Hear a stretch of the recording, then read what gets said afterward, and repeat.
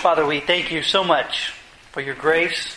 And now as we come to your word, Father, I pray that your Spirit would accomplish its purposes and that we would be confronted with who Jesus is. And that each one of us would ask the question of, is the gospel real in our own hearts? And so, Father, I pray that your name is honored and your name is glorified and that your purposes are accomplished. In the name of Christ, we do pray. Amen. If you have your Bibles, you can open up to the Gospel of Mark, chapter 1. The Gospel of Mark, chapter 1. And we'll be beginning this morning our series through the Gospel of Mark. So we'll be taking several months to work through each passage in the Gospel of Mark. And the hope is at the end, we have a renewed vision and picture of who Jesus Christ is and the importance of why He came and His mission. One of the things that I remember as a child was one of my favorite TV shows, which was The Lone Ranger. I can remember every Sunday morning getting up and after eating breakfast going and sitting in front of the TV and being excited about The Lone Ranger. And some of you may have never seen The Lone Ranger, especially some of those, I'm young, but those that are younger than me may not know who The Lone Ranger is. Well, every episode of The Lone Ranger would end in a certain way. Now, if you don't know who the Lone Ranger is, he rode a white horse and had a black mask over his face and had an Indian friend called Tonto. And his horse was named Silver. And every episode, he would come to the rescue in some sense. And at the end of the episode, he and Tonto would begin riding off into the sunset. And his horse would rear up and somebody that was standing there would go, "Who was that masked man?" And without fail, there was always one guy who said, "That was the Lone Ranger." And then they would ride off. Well, this morning as we look at the Gospel of Mark, in some ways that is what Mark is trying to do. As he was writing at a time where many people were asking, who was that man? Who was that came and died? And some people say that he was crucified and that he was raised from the dead. And others say that his disciples stole the body. And all these things going around about who was Jesus Christ. Well, Mark sets out in this gospel to answer the question of who was and who is today Jesus Christ. He seeks to show us who Jesus is and call us into obedience to Him in a life of discipleship. Now we know that Mark was not one of the 12 apostles, but Mark was a close associate of Peter. And church history tells us that what we have here is basically Peter's sermons and his information that he's given to Mark for Mark to write down for the benefit of the church. And again, Mark is answering the question of who is that man? And we know him to be Jesus Christ. Well, let's read the first 13 verses of the Gospel of Mark, beginning in chapter 1 of verse 1. And Mark writes, he says in verse 1, "The beginning of the gospel of Jesus Christ, the Son of God, as it is written in Isaiah the prophet, Behold, I send my messenger before your face, who will prepare your way, the voice of one crying in the wilderness, Prepare the way of the Lord, make His path straight. John appeared baptizing in the wilderness and proclaiming a baptism of repentance for the forgiveness of sins. And for the country of Judea and all Jerusalem were going out to Him and were being baptized by Him in the river Jordan, confessing their sins. Now John was clothed with camel's hair and wore a leather belt around his waist and ate locusts and wild honey. And he preached, saying, After me comes He who is mightier than I, the strap of whose sandals I am not worthy to stoop down and untie. I have baptized you with water, but He will baptize you with the Holy Spirit.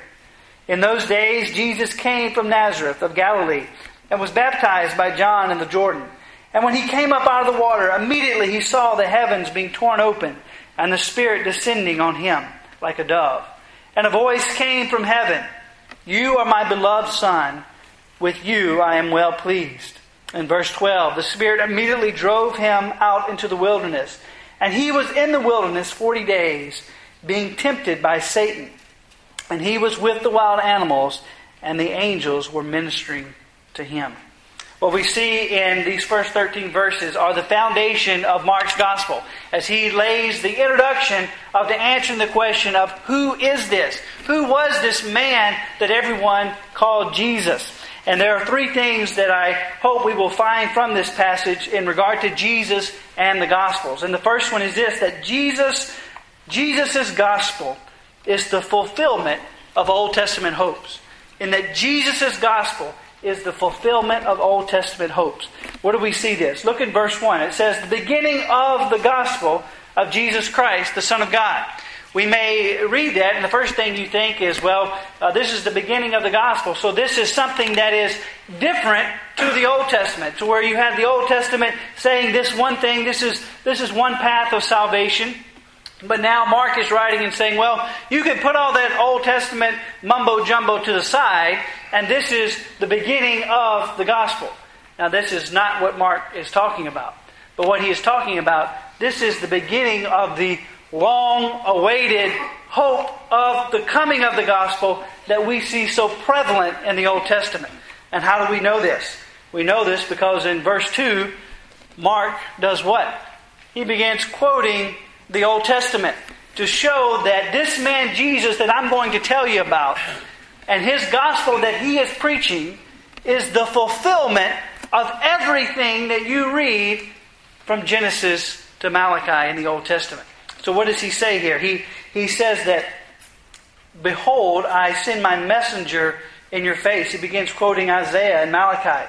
And he says that in verse 3, the voice of one crying in the wilderness, prepare the way of the Lord, make his paths straight.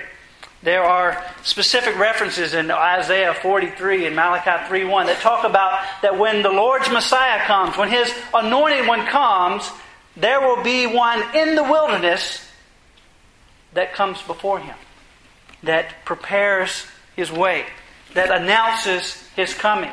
So that's why in verse 4, Mark immediately says, John appeared baptizing where? In the wilderness. He's saying if you know your Old Testament, you know that the messenger that prepares the way of the Lord is going to be found in the wilderness. And I, Mark, am telling you that John, where was he doing his work? He was in the wilderness. On June 6, 1944, what we know as D-Day occurred, where Allied forces invaded the French coast in Normandy and retook what Germany had taken. Now, the Allied troops landed on the beach at 6:30 that morning, some 160,000 troops. And that constituted the bulk of the invasion. That was the meat of the invasion.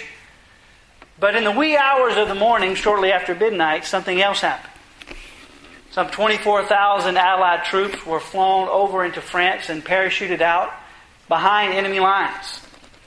And they were in charge of taking control of crossroads and bridges so that it would cut off the reinforcement line to the German troops that were on the shores in Normandy. Now that wasn't the bulk of the invasion, nor was it the meat of the invasion.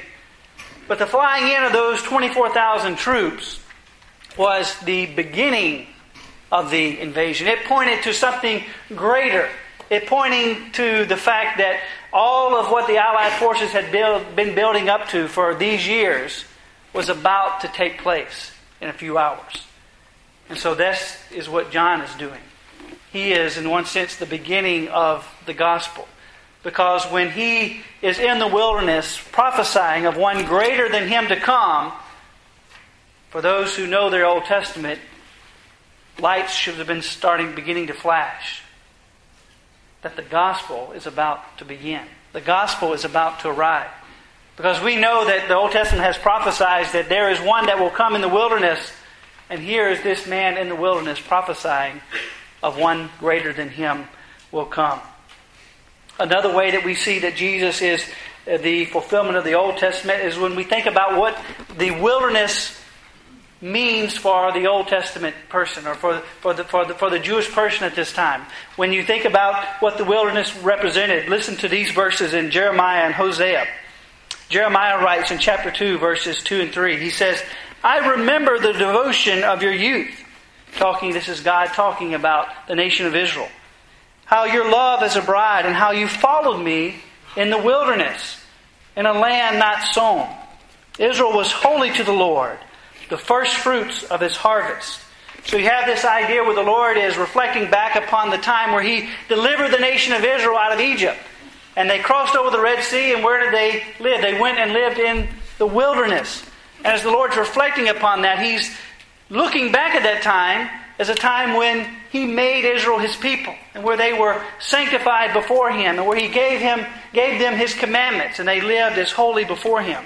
And then in Hosea chapter 2, verses 14 and 15, as the Lord reflects upon the disobedience of his people Israel, he says that, therefore, behold, I will allure her back, talking about Israel, and bring her into the wilderness, and speak tenderly to her. And there I will give her vineyards, and make the valley of Achor her door of hope. And there she shall answer as in the days of her youth, as in the time when she came out of the land of Egypt. So we see that John the Baptist is in the wilderness. And in verse 12 we see that the Spirit immediately drove Jesus into the wilderness. So what is Mark trying to do for the person reading this? He's assuming that whoever is reading this has some knowledge of the Old Testament. And that as someone is reminded of the fact that in the wilderness God made his people. In the wilderness there was a new beginning. He's saying once again, with John being in the wilderness and Jesus being in the wilderness, it is time for a new beginning for God's people. The hope of God's people has arrived as they reflected upon the Old Testament, knowing that one day God had promised, beginning in Genesis 3:15, that he would send someone that would crush and conquer Satan. That he would restore what had happened in Genesis 3 when man and woman sinned against him. And so as they're reading the Old Testament, there's this sense of hope of awaiting someone who will come with good news. Someone who will come with good tidings. And Mark is saying, that time has come. The gospel has begun. Jesus Christ, the hope of the Old Testament, is here. So as we think about how Mark was assuming that his readers were in some way yearning for hope, they were yearning for restoration, yearning for this one that God had promised that he would come. The question that we have to ask ourselves, is there any yearning for the gospel? Are we content with the way things are? Are we content to live in our sin? Are we content to do things as we please? Or is there a yearning for the gospel? So we see that Jesus' gospel is the fulfillment of Old Testament hopes. The next thing that we see is that Jesus' gospel deals with sin. We could ask the question of what is the gospel? Hopefully, as a church and as a congregation, we would know what is the gospel. But unfortunately, there are many people out there who don't know what the gospel is. And maybe this morning, if you were forced to answer the question, what is the gospel? You would not have a very good answer. That you've never actually thought about that. We sing about the gospel, and the Southern prophets sang about the gospel, and I've been talking about the gospel this morning. But what is the gospel? What is the gospel? Because Mark here says this is the beginning of the gospel of Jesus Christ. But what is the gospel? John answers that question, and Jesus answers that question. Notice what John is doing in verse 4. He says he's baptizing in the wilderness and proclaiming a baptism of what? Of repentance for the forgiveness of sins. And in verse 5 it says that all the people were coming there and being baptized and what? Confessing their sins. And then in verse 9 Jesus comes and is baptized by John, therefore identifying himself and his message with the message of John, saying that they're the same. So what is John's message? Repentance and forgiveness of sins. So when we ask the question of what is the gospel, we could simply say that it is the fact that Jesus Christ suffered and died for God's people. And that He was resurrected to give life to God's people.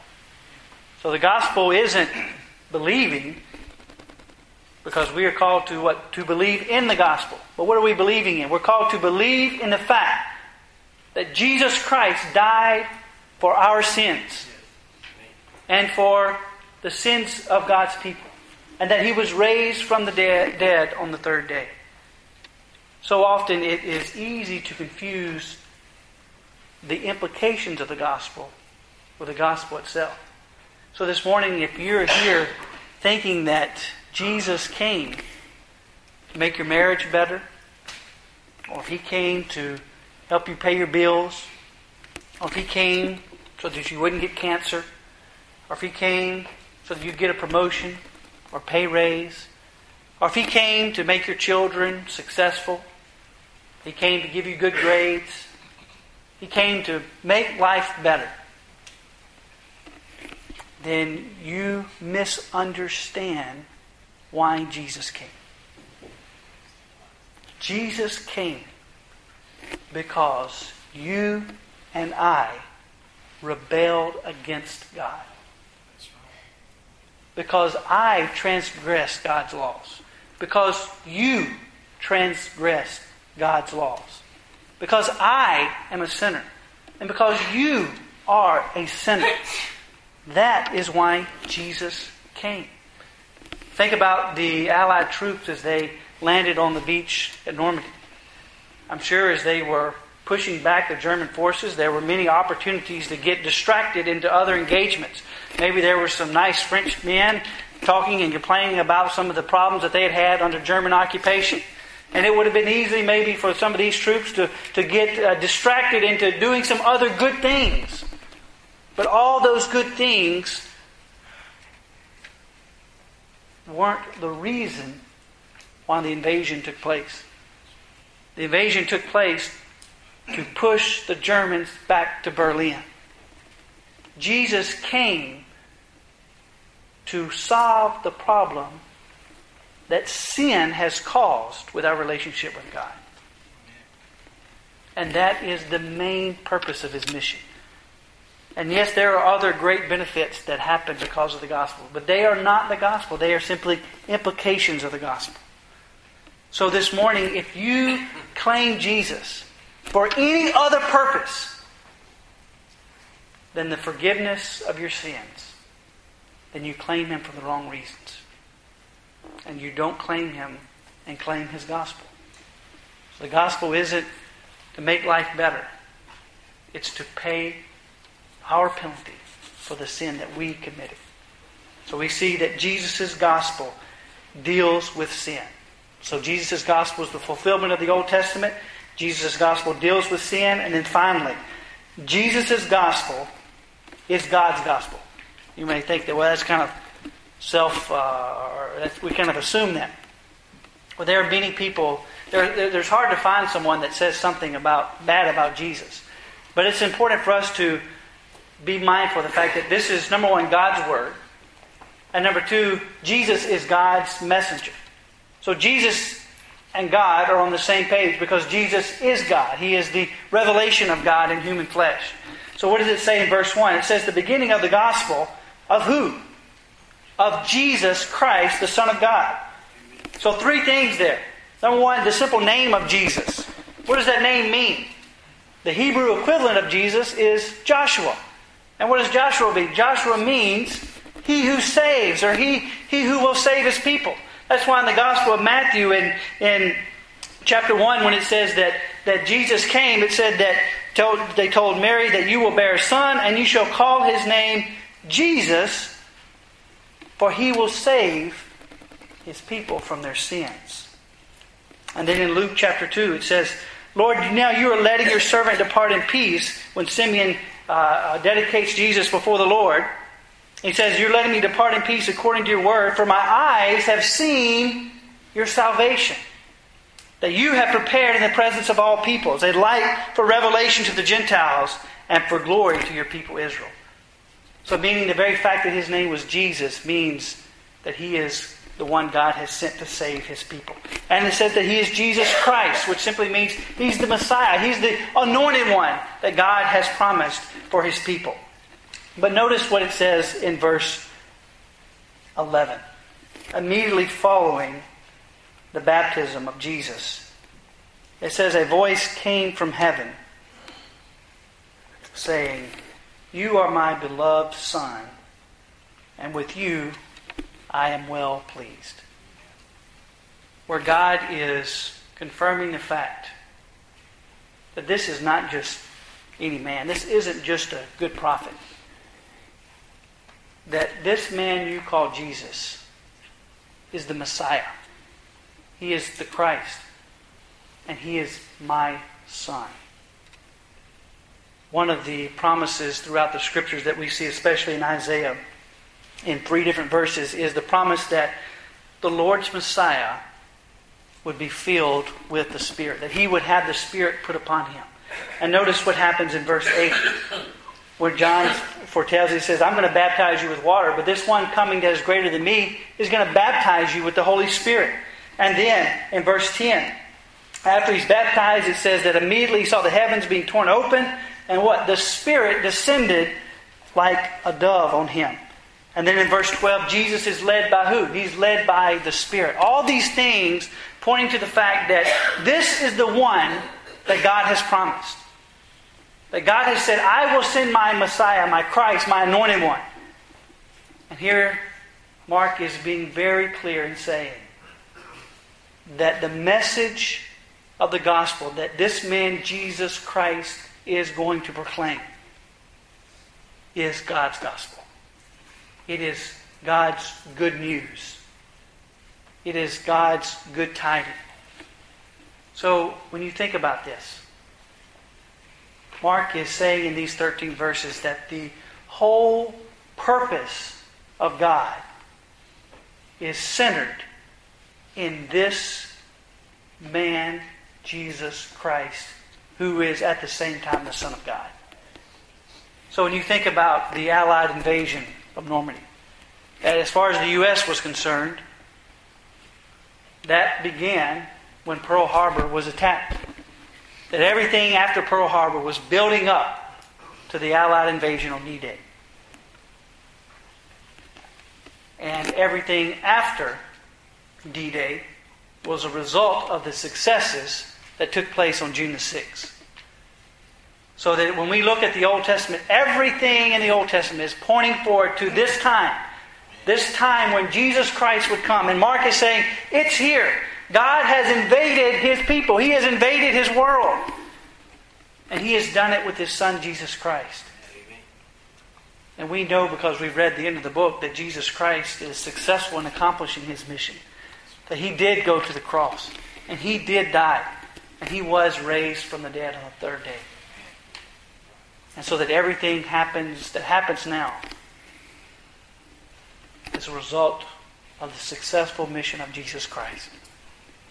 As we read through the Gospel of Mark, we will continually be confronted with the fact that people don't understand Jesus. The crowd's misunderstanding, the Pharisees' misunderstanding, the apostles' misunderstanding. Will we misunderstand Him this morning? Do we really understand the fact that God's central purposes are tied up in the work of Jesus Christ, His Son? That everything in regard to God's purposes revolve around Christ. Does everything in your life revolve around Christ? Does everything in my life revolve around Christ? It's easy to say Jesus. Yeah, we love Jesus. But do you really love Jesus? Do you see Him chiefly as the one who paid the price for your sin on the cross? Or do you see Him as someone who will get you a better job or help solve your problems in your family? He will help in life, but those are implications of the gospel and not the gospel itself. So do you know the gospel? Is God's gospel and your gospel the same? Let's go to the Lord in prayer.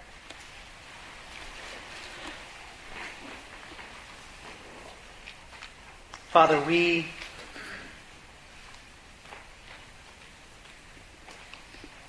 confess to you that we need your word to remind us of our own sinfulness. And Father, we have been reminded this morning that you sent your Son to die in our place. That he was crushed and wounded for our transgressions.